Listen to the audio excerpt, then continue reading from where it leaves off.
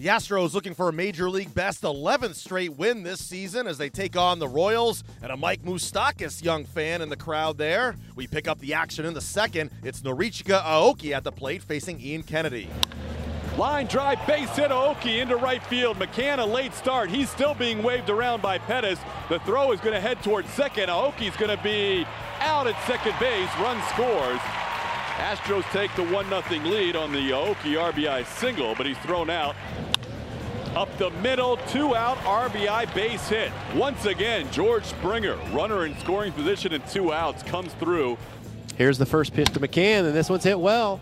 Right field, that's going to send Bonifacio back. He's on the track, and there it goes. 2-run shot for McCann. Puts the Astros up 4-0 here in the 4th inning. Yuli Gurriel coming to the plate. 0-1, and that's hit in the air pretty deep to left field. Gordon is going back, looking up. See you later!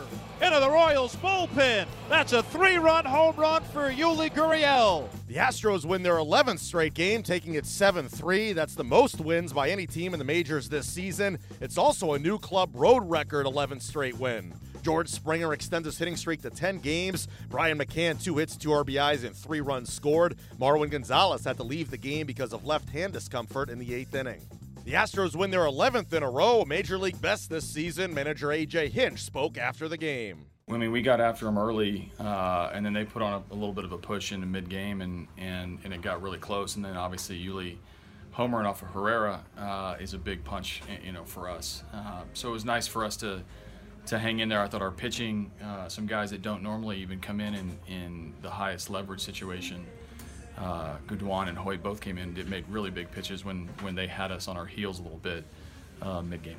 Goodwin, only a second appearance in the majors. Mm-hmm. What made you feel comfortable going into? Well, we need to test them. We need to test them, and he responded well. He threw a lot of strikes, early in his first outing, and then if you're going to be on this team, he's going to have to pitch. We've used our bullpen a ton. I'd shut down Davinsky and Gregerson for the day, and it was a perfect matchup for him to come in and see what he's got. I obviously got a little fortunate with the positioning on the check swing line drive, and then really battled the moss at bat. Did exactly what we asked him to do. How about Harris with a big strikeout as well? Yeah, Harris, continues to get these huge innings for us, and has really developed. I've developed a great comfort with him, obviously over the time with him.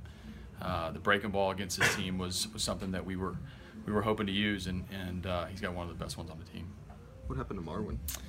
His left hand started bothering him a couple innings before I took him out, and it's like the heel of his hand, some left hand discomfort. So he's got to get some tests done and see the doctor and see what I think it was from the ground when he was sliding, pounded the base of his hand on the ground. So I didn't learn about it until his bat was starting to come up, and he went down and tried to hit in the cage and feel like he could hit, so I took him out.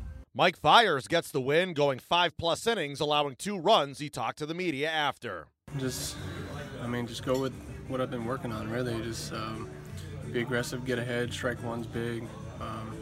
Just keep them in, counts that are favorable to me, and just keep them out of the 2-0, 3-1 as much as possible, and execute quality pitches. You can throw strikes, but we got to be in good spots, especially against a team that swings a lot like these guys. They're coming out swinging early, so pitch one is huge. Yeah, I feel like you've really found something these last 2 starts with the curveball specifically. Yeah, this is how I pitched before, and I just feel a lot more confident that I was able to find my curveball, because it helps out with every other pitch.